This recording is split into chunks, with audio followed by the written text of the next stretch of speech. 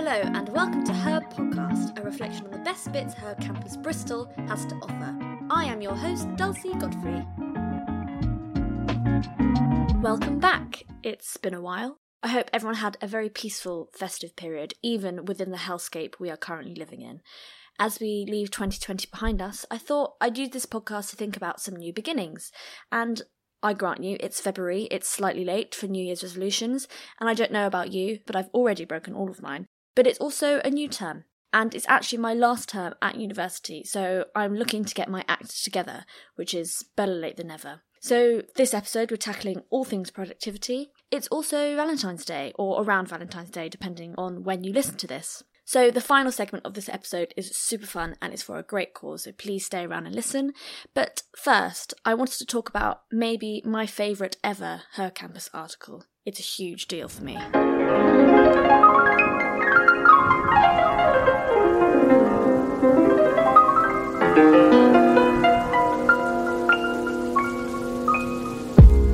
I saw this article on Her Campus and I immediately clicked it.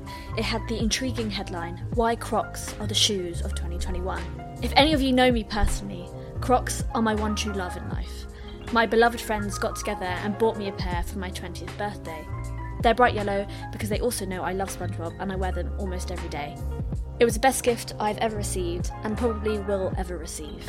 And seemingly, other people are also very intrigued by this headline. Katie May's article was the most viewed on the website the week it was released.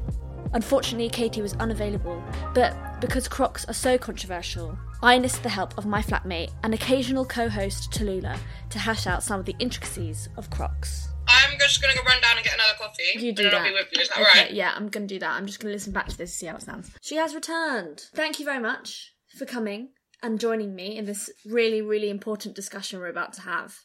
I've sent you the articles, so you know where this is going. And I want to start with, how do you feel about Crocs? What journey have you been on with Crocs? What's your overall opinion?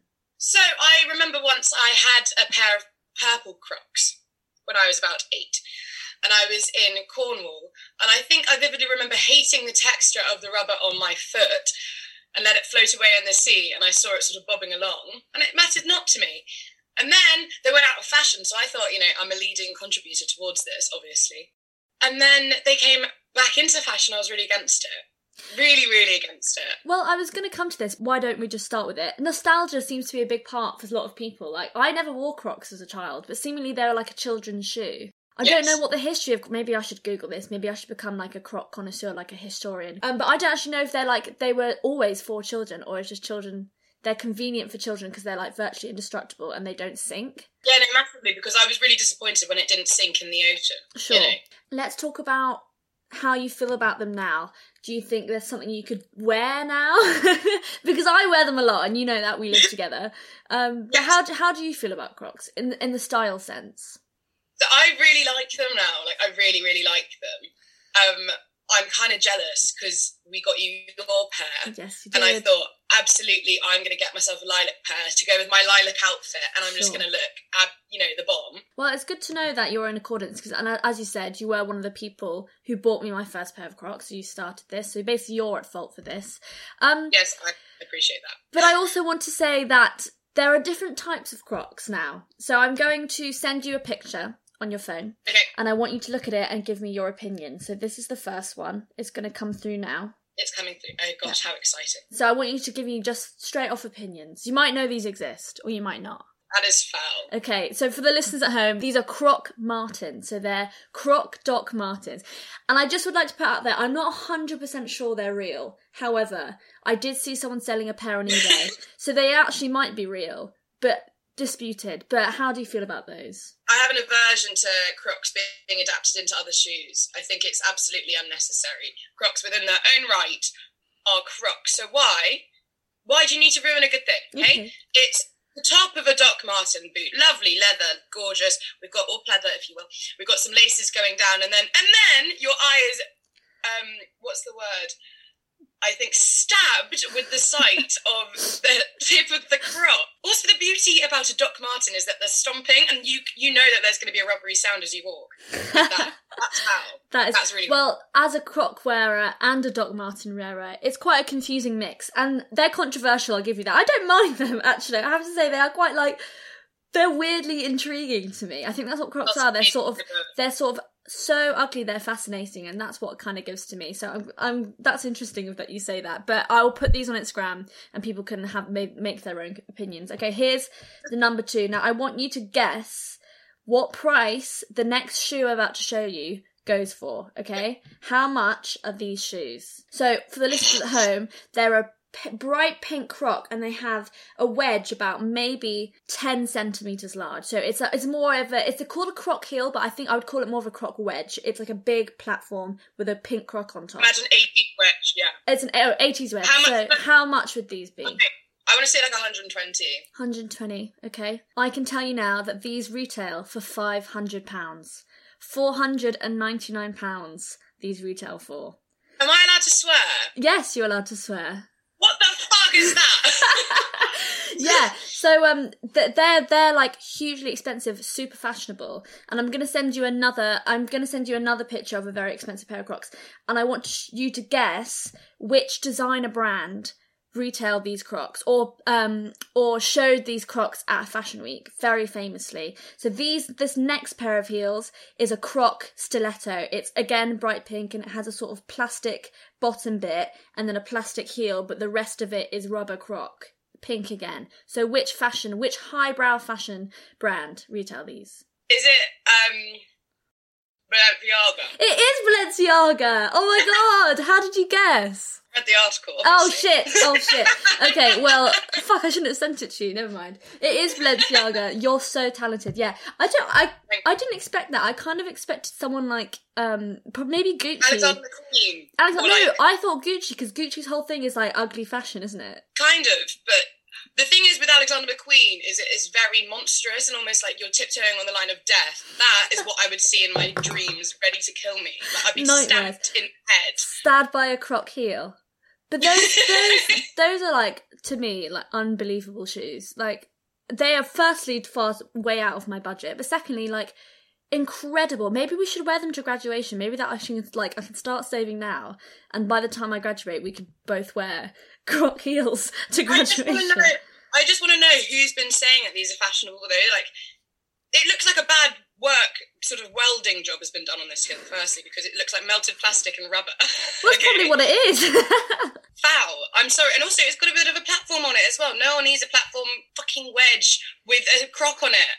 Okay, so with this animosity you have towards these pairs of shoes, I want you to think, why do you think people don't like Crocs? And they haven't seen the light yet. Why do you think people still find Crocs very strange? I think there is something quite, that one can have an aversion towards it. I don't know if it's because they're trying to emulate an animal, with crocodile, and they've got the holes in it, which, practicality-wise, amazing, because breathable, wet, can dry off rather quickly. No sweaty feet here, darling. But also at the same time, why do they look like that, Yeah, I do what you mean. And I'm angry about it kind of sometimes. Yeah. What is the purpose of the holes all the time? The remedy to that is the fur-lined ones. Maybe you should invest in a pair of purple fur-lined Crocs. They're very comfy, I've heard. There's fur inside them? Yeah, they're like furry Crocs. That's foul. I know. But that's incredible. That's the greatness of it. Can we talk about the widgets, though? Okay, let's talk about giblets. No, gibbets. I always say it wrong. I'm going to spell it out for everyone. Okay, they are... Giblets. They are Jibbitz. That's gibbets. Gibbets. So, as I've said already, my Crocs are yellow and they're SpongeBob themed. I don't have any SpongeBob gibbets yet, but I think that's my next step. It's an opportunity to show some originality. So if you were to have a purple Croc, what gibbets would you have? I think I'd get lightning bolts and clouds all over them. That's so cool. Colour theme. That's really cool. You're so cool. Well, you can have bottle opener ones. I think what they. What, am I actually open bottles? Yeah, it's like an attachment. You can have practical things.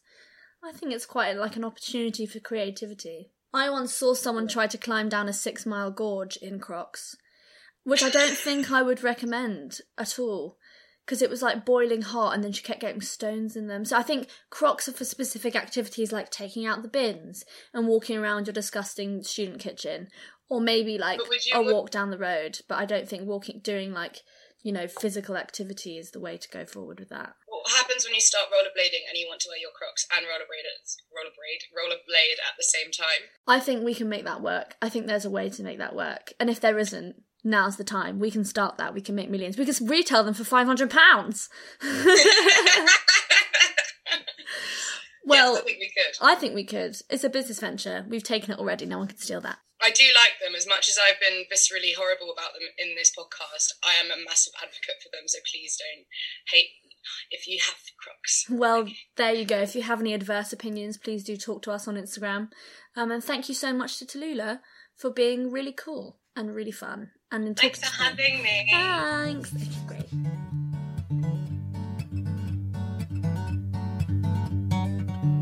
Like many people, I'm sure, I'm already struggling to be productive this term. I think we're on week 3 at this point. Every day is the same. There's nothing particularly exciting to look forward to in the evenings or the weekends. A cosy movie night in is quickly becoming an every night occurrence, and it's losing its charm. Even my daily exercise is becoming incredibly monotonous. So I turned to the writers at Her Campus Bristol for some inspiration and advice. I've always found the sort of advice columns with this sort of thing really useful. Nina Clark gives great tips and tricks for creating a good work environment, and one of her tips was only using your desk as a space to work, which is something I'm such a victim of. Before I even realise what I'm doing, I've got my phone in my hand and I'm on Twitter. And I don't think I even want to go on Twitter or on my phone, but I'm desperate to be distracted by something and my phone just happens to be within reach. So I've started keeping it on the other side of the room and I found that really helps.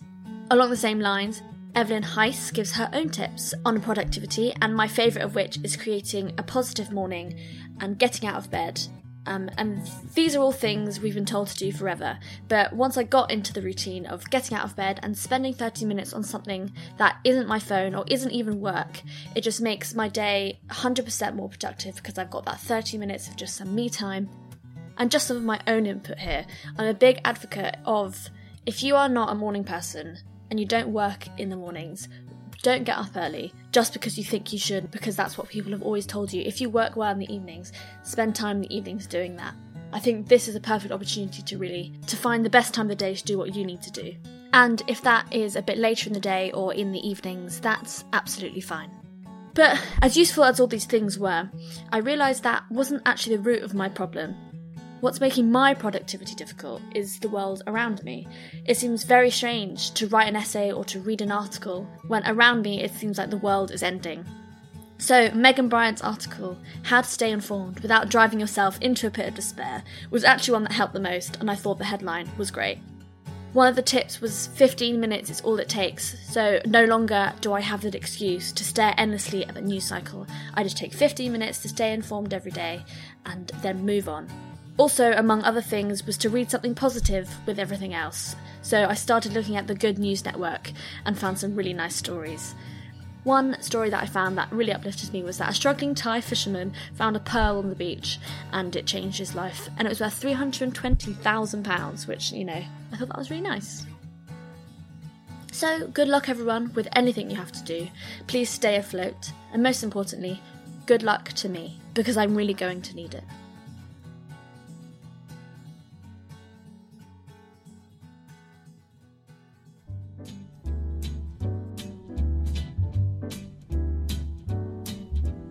L is for the way you look at me. Happy Valentine's Day, everybody, or happy near Valentine's Day. I appreciate this won't be released on Valentine's Day, but it's Valentine's Day as I record it. And it may be a surprise to many of you to hear that I am in fact single. Shocker, I know. And I'm actually very happy being single. But dating and even just meeting people has certainly changed during coronavirus. So, Her Campus's Galentine's speed dating was very intriguing to me. It promised a night to meet some new guys, gals, or non-binary pals and have a chat with some fun question prompts. And if that doesn't sound wholesome enough already, all the proceeds go to Copperfield, a breast cancer awareness charity. So, if you need it, take this as a reminder to check your boobs. Do it now, it's so important. So I thought I'd give this event a go, and I was actually very excited.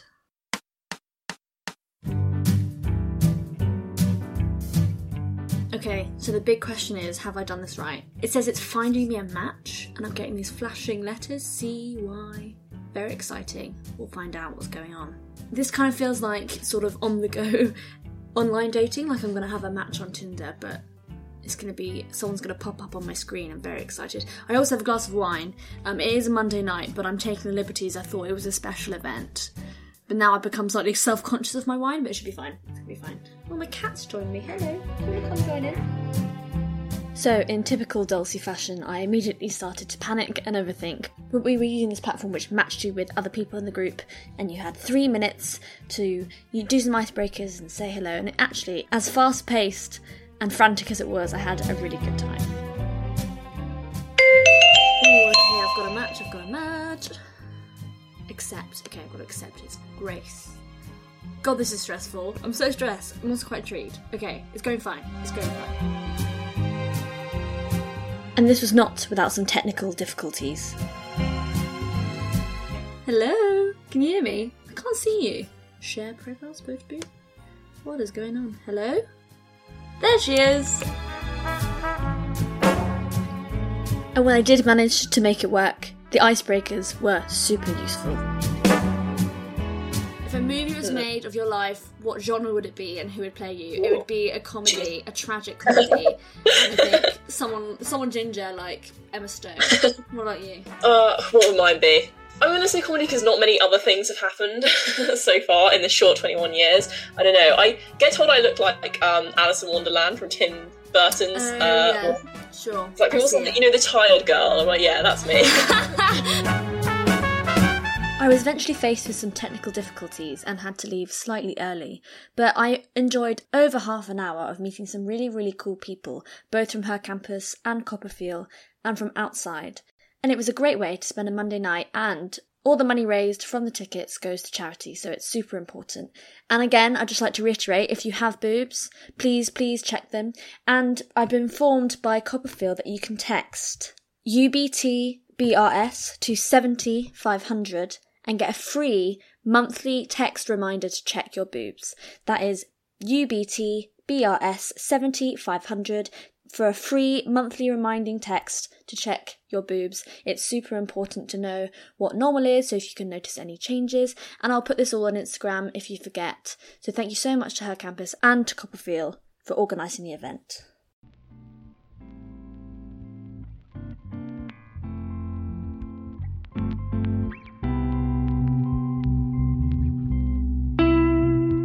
Thank you so much for listening. If you want to talk about anything we said on the podcast, you can find us on Instagram at Her Podcast Bristol, or you can email me. That will be in the show notes below. All the articles and all the organisations mentioned will be in the show notes. A big thanks to Tallulah White for being my fabulous co-host as always. If you enjoyed this episode, please pass it on to a friend or someone you think that would like it. And please like and subscribe on iTunes or wherever you're listening to this podcast. Until next time, thank you so much.